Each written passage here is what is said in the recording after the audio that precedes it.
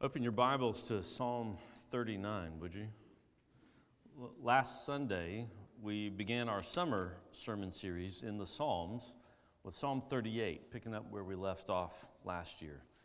This morning, we come to Psalm 39, and in this psalm, we hear David cry out to God from a place of deep anguish. He tells us that he tried to hold his peace, but to no avail, because when he kept silent, his heart burned and his distress grew worse. I suspect that we have all been there. I know that I have. We've all been in those hard places where we couldn't just hold our peace, but we didn't know what to say either. In this psalm, David models for us what it looks like to cry out to God in tears, but also in hope. So let's pray and ask God to strengthen us to receive his word here this morning. Would you pray with me? Guide us, O God, in the reading of your word, and by your Holy Spirit, that in your light we may see light, in your truth find freedom, and in your will discover peace. Through Christ our Lord. Amen. Psalm 39. To the choir master, a psalm of David. I said, I will guard my ways, that I may not sin with my tongue. I will guard my mouth with a muzzle, so long as the wicked are in my presence. I was mute and silent. I held my peace to no avail, and my distress grew worse. My heart became hot within me. As I mused, the fire burned. Then I spoke with my tongue. O Lord, make me know my end, and what is the measure of my days. Let me know how fleeting I am. Behold, you have made my days a few handbreadths, and my lifetime is as nothing before you. Surely all mankind stands as a mere breath. Surely a man goes about as a shadow. Surely for nothing they are in turmoil. Man heaps up wealth and does not know who will gather. And now, O Lord, for what do I wait? My hope is in you. Deliver me from all my transgressions.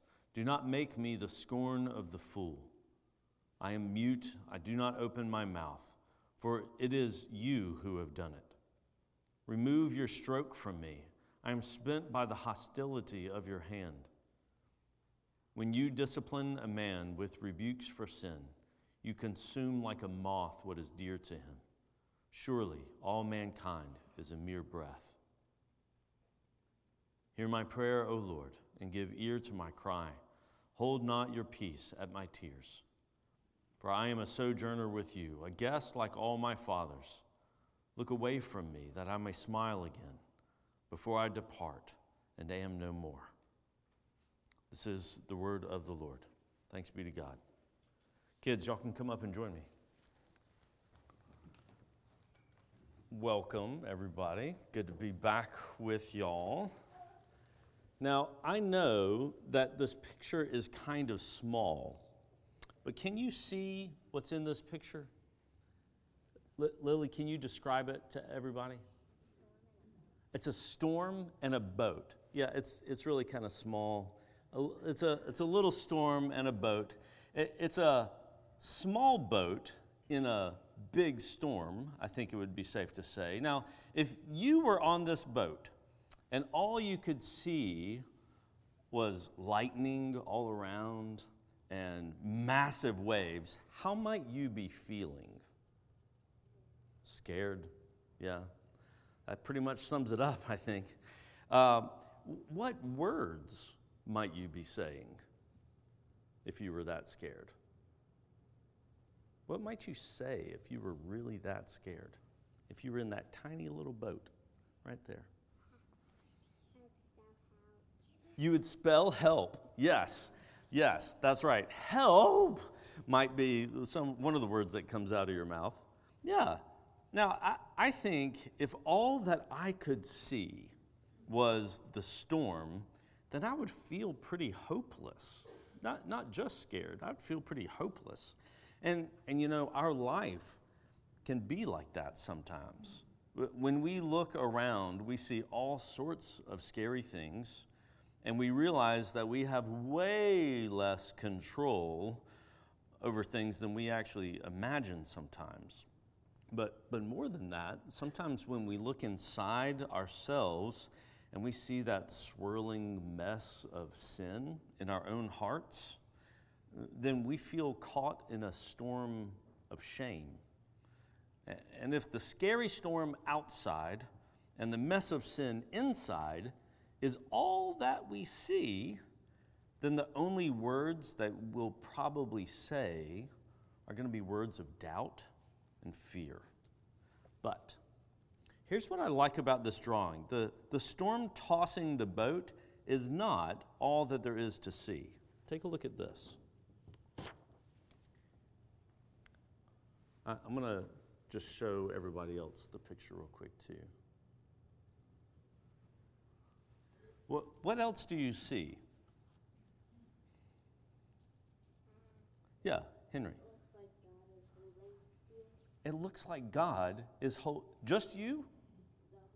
The whole storm and everything. The storm, the boat, and you.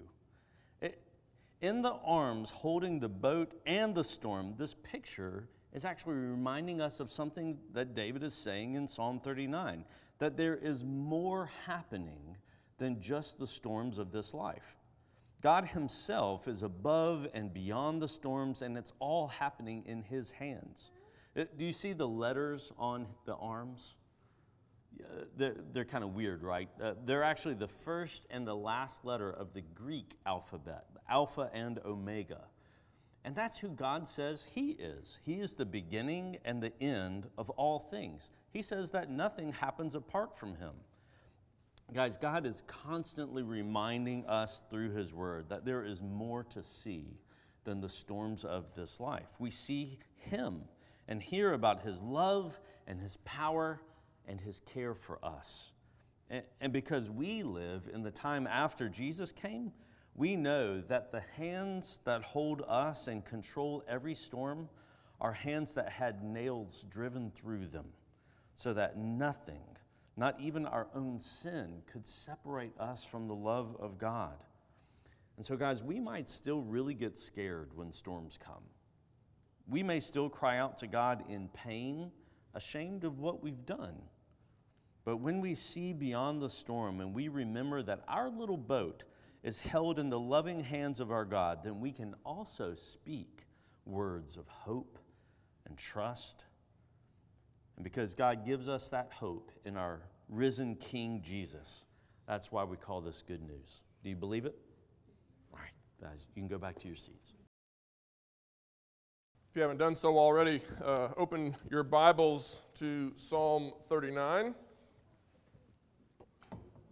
As Sam said, we are in our summer sermon series, which means we will be working our way through the Psalms this summer, just in order. So 38 last week, 39 today.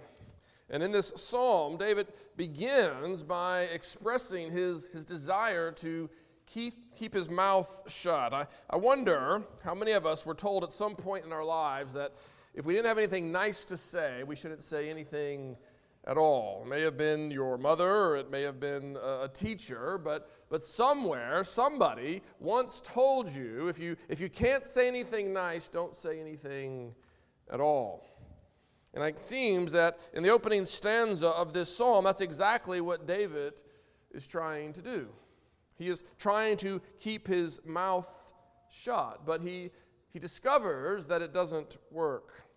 Saying nothing at all just made things worse. The bitter words in his mouth that he wanted to say, when he held them in, they just simply took root in his heart and made it burn. For David, not speaking wasn't a solution. David needed to do more than hold his peace. He needed to speak a different kind of word. But before we get to the words that he does speak, let's first look more closely at these words that he is so keen not to speak. The first thing that we see here in this psalm is that there is a way of talking about our lives. There is a way of talking about our circumstances and our experiences that prompts unbelievers to blaspheme the name of God. That is what David is concerned about. It's why he has resolved not to sin with his tongue. Notice again, he says, I will guard my mouth with a muzzle so long as the wicked are in my presence. David is concerned about the wicked who will be listening in. He's concerned about the wicked who will hear the anointed of God, the King of Israel, speaking in a certain way about his life and about his circumstances. He's concerned that he might say something that would cause them to mock or even scorn God's name, as we see in verse 8. He doesn't want to speak those kinds of words. So what is this way of talking about our lives that causes the wicked to blaspheme the name of God? What is this way of talking that David wants to avoid? Let me say first that David cannot be talking simply about truly acknowledging the reality of our hard or painful circumstances. The Psalms are full of such acknowledgments.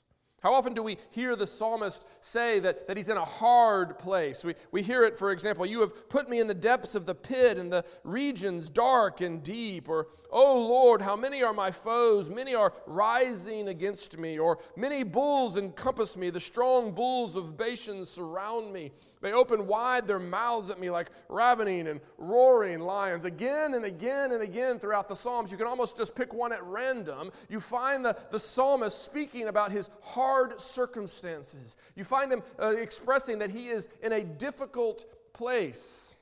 There's nothing improper, there is nothing wrong about acknowledging the reality of hard and painful circumstances.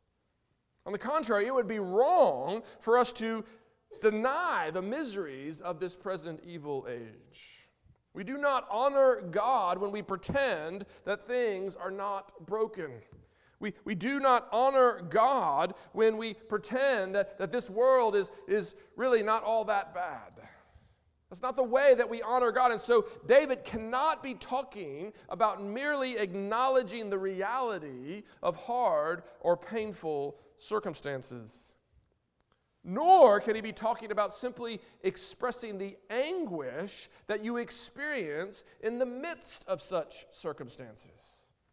That you're suffering, that you're groaning. Again, the Psalms are full of such expressions.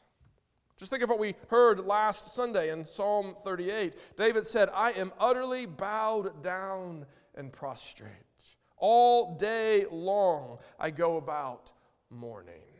For my sides are filled with burning, and there is no soundness in my flesh. I am feeble and crushed. I groan because of the tumult of my heart. David is not afraid to express the anguish that he is experiencing in the midst of the circumstances within which he finds himself. Or think of Psalm 22, the psalm that Jesus himself quoted from the cross. We know the first line, oh God, why have you forsaken me? But later in that psalm, the psalmist goes on to say, I am poured out like water, and all my bones are out of joint. My heart is like wax. It is melted within my breast. My strength is dried up like a potsherd, and my tongue sticks to my jaws. You lay me in the dust of death. Again, the psalmist is not afraid to express his anguish. There is nothing wrong or improper about expressing the truth of our suffering. On the contrary, the Scriptures and the Psalms in particular not only encourage us to do so, they give us the words. They teach us how to express our suffering. So again, we don't honor God by putting on a happy face. We don't honor God by pretending that we are fine.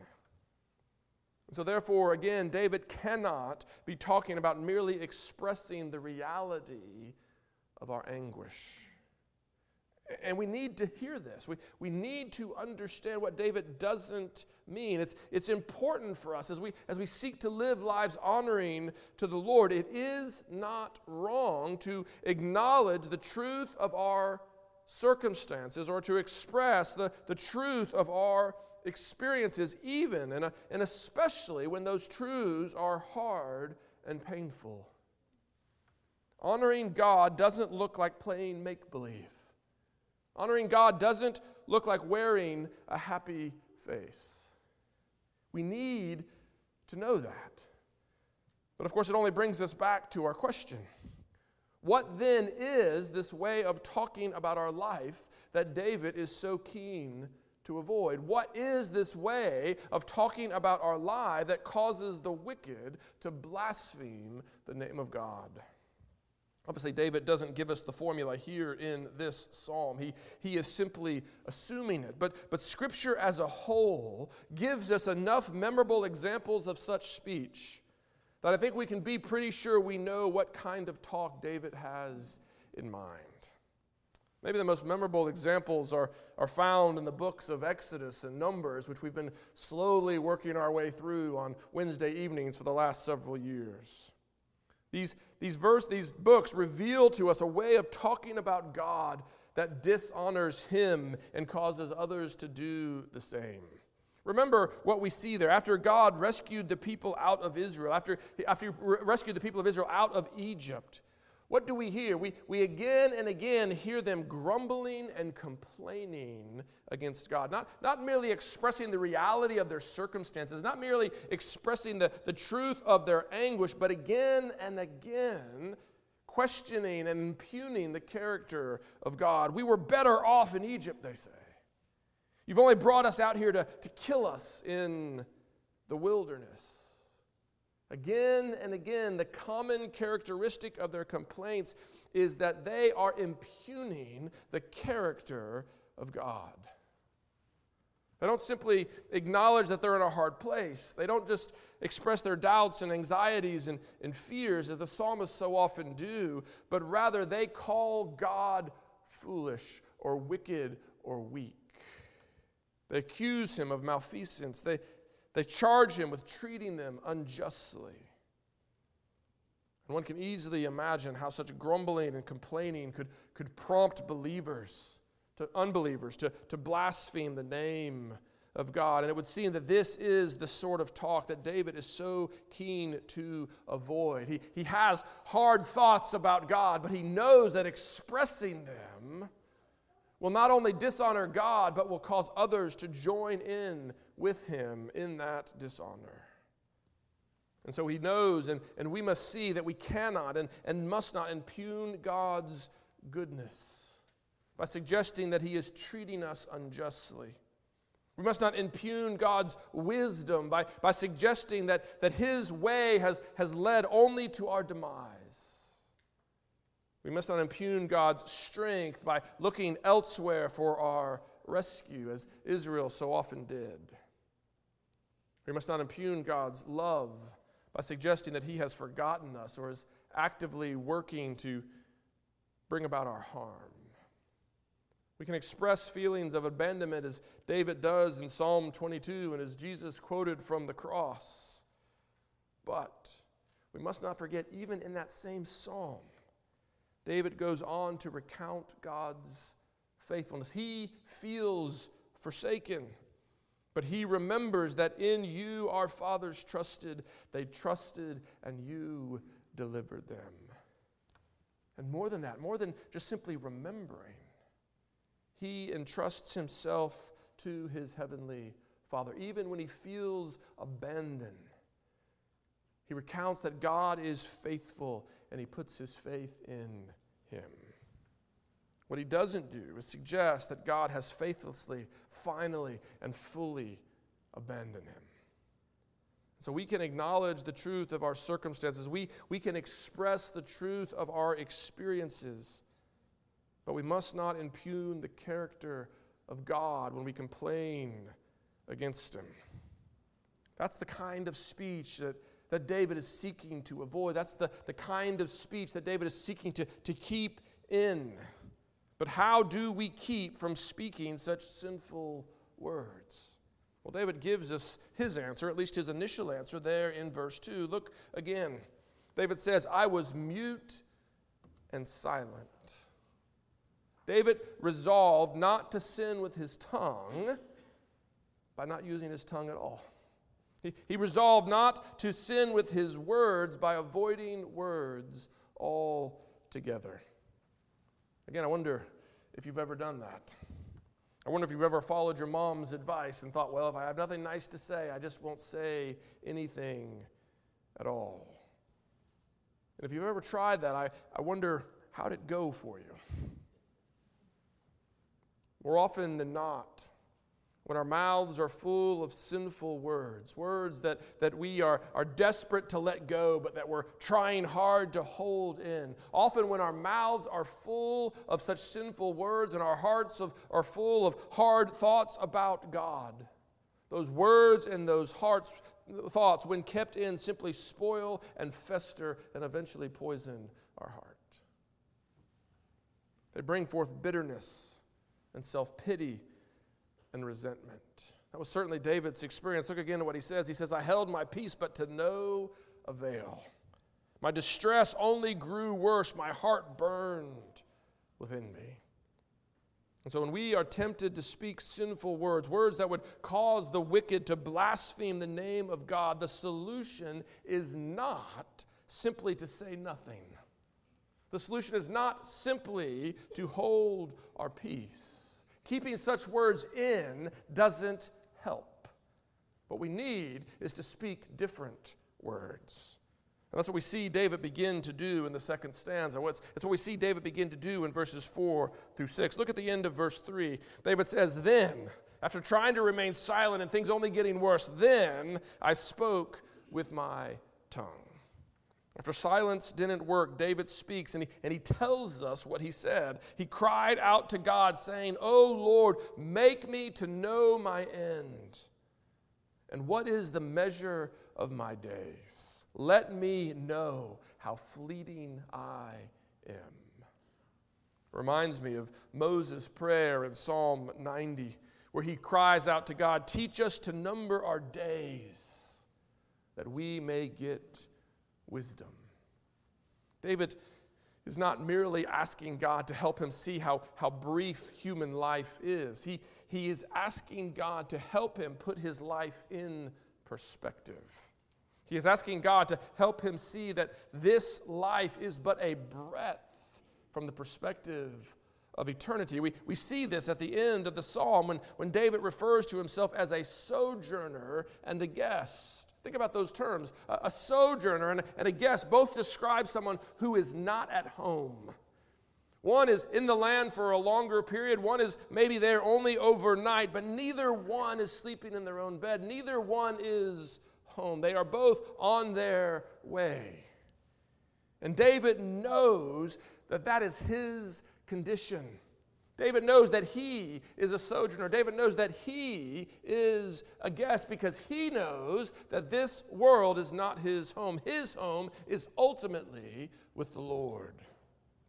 This is what he is asking God to help him remember when he says, make me know my end and the measure of my days. Let me know that my life is but a breath. Let me know that my life is but a shadow. He is asking God to help him to regain that perspective from eternity. But of course, this leads us to ask, what is the connection between seeing life from an eternal perspective and not impugning God's character with our words? How does seeing from an eternal perspective silence the words that we're so anxious to get out? If you think about it, it would seem that all our accusations against God's character, the times when we want to impugn his wisdom or his love or his goodness, when we want to denounce God's character, that temptation is rooted in a fundamental misunderstanding of this life. It is rooted in a fundamental misunderstanding of what this life here and now really is. You see, when we see this life as ultimate, when we see this life as really the only life, when we see this life as our only source of joy or happiness or fulfillment, when we think we must have all our good things here and now, we lose the ability to see God's work truly. We lose the ability to see His faithfulness. We lose the ability to see the glory of the good that He is ultimately working for those who love Him. When we see this life as ultimate, we begin to demand that God bless us here and now.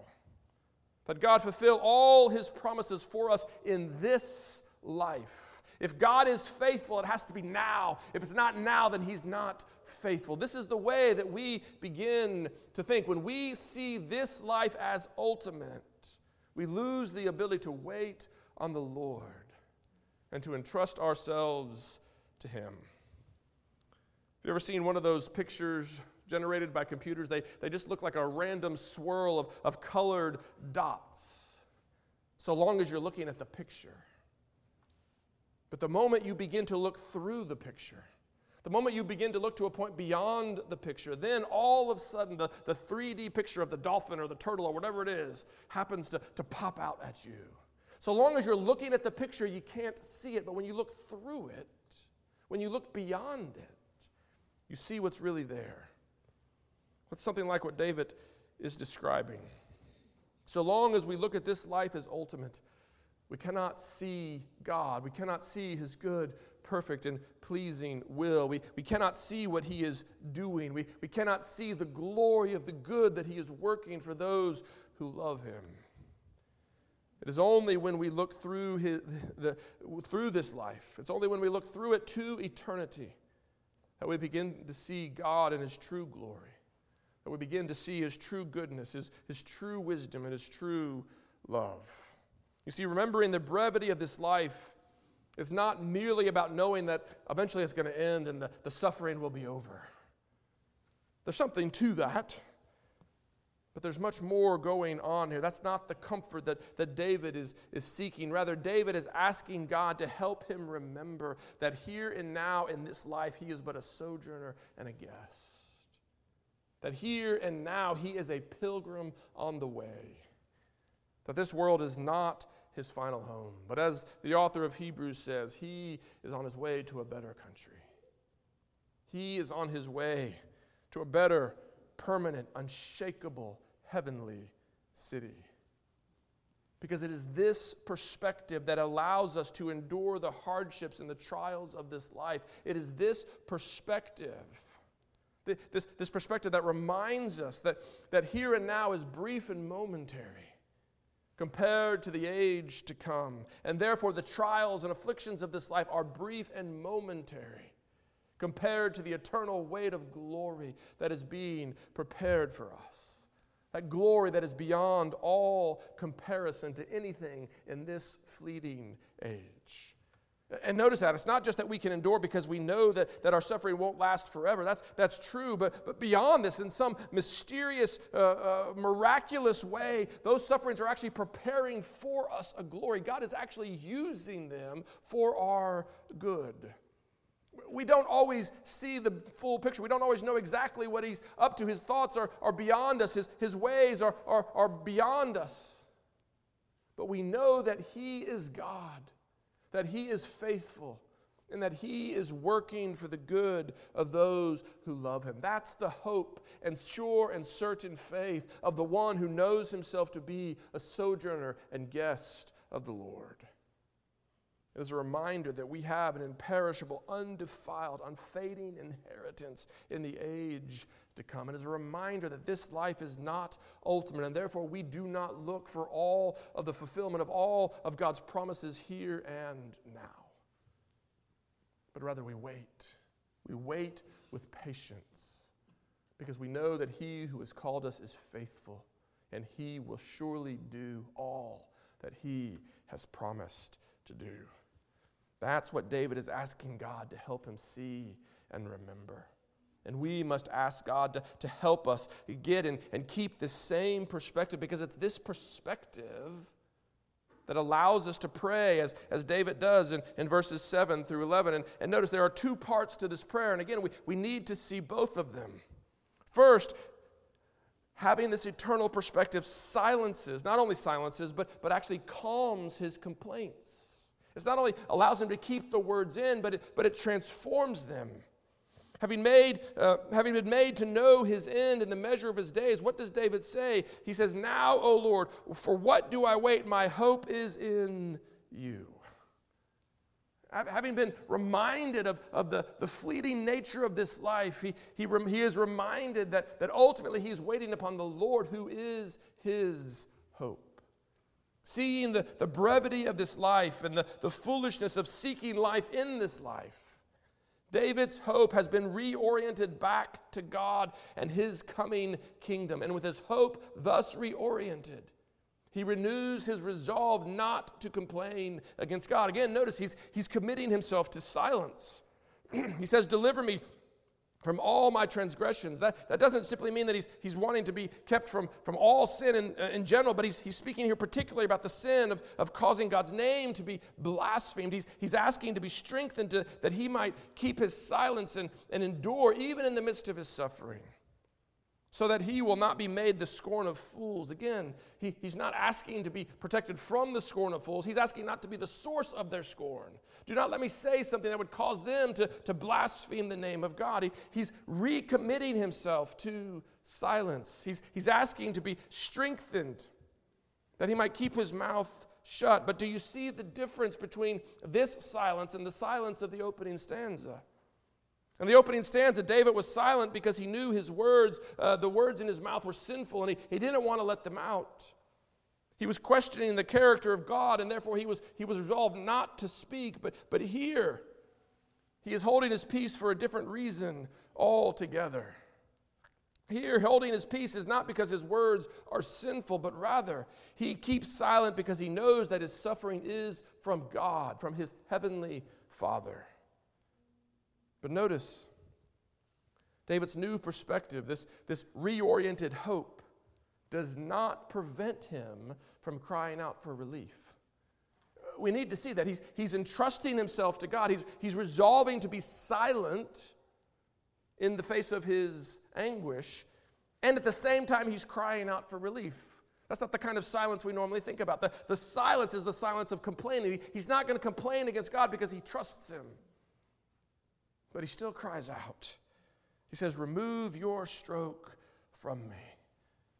Remove this plague from me. Give me relief." He admits, "I am spent by the hostility of your hands." In other words, I can't take much more. You have consumed all that is dear to me like a moth in the king's closet. But the difference is now he is crying out for mercy. He is not accusing God of wrongdoing. He's not accusing God of injustice, but rather he knows he is being disciplined. He knows he is being rebuked for his sin. He knows that God is working for his good. And so instead of crying out against God's injustice, he simply pleads for his mercy, pleading his own weakness. "Have mercy on me, O God. I can't take much more. I'm nearly undone." These are the prayers that David brings before his heavenly Father. And again, it's vital that we see this balance. David both entrusts himself to God in hope and at the same time cries out to God for relief. It's not either or. It's not either you trust God or you pray to him asking him to relieve you from your hardships. It's both. Even as you cry out to him, you entrust yourself to him. And as you entrust yourself to him, you cry out to him for relief. The scriptures don't make you choose. The scriptures give you permission to pray in both ways. In fact, such prayers are only joined together when we truly hope in him. Hope allows us to entrust ourselves to God, knowing that he is working for our good, even as we plead to him for relief, knowing that he is working for our good and will not destroy us ultimately. This is the two-sided prayer of the one who has been made to know the measure of his days. This is the two-sided prayer of one who sees this life from the perspective of eternity. And so again, the question is, are you able to pray like this? Are you able to entrust yourself to your Heavenly Father in hope, even as you cry out to Him for relief? That's what this psalm is teaching you to do. And if that's a struggle for you, go back to where David begins in verse 4. Go back to asking God to teach you the measure of your days. Ask Him to give you that eternal perspective so that you might hope in Him, even as you look to Him for relief, because that's where the whole psalm ends. Look again at the final stanza. David pleads with God to hear his prayer. Give ear to my cry, he says. Do not hold your peace. Earlier, David was trying to hold his peace. He was trying to keep his mouth shut. But now he says, do not hold your peace. God, speak into my situation. Speak. Bring relief. Why? Because I am your guest. I am your sojourner. I am on my way to your good country, on my way to your heavenly city. But that doesn't mean I want to endure this forever. He cries again, look away that I may smile again, even in this life. Even before I experience death here, Father, give me some relief. That's really the whole psalm in summary, isn't it? Lord, I trust you, but get me out of this mess. I trust you, but I need relief. I trust you, but I am almost spent. I am almost undone.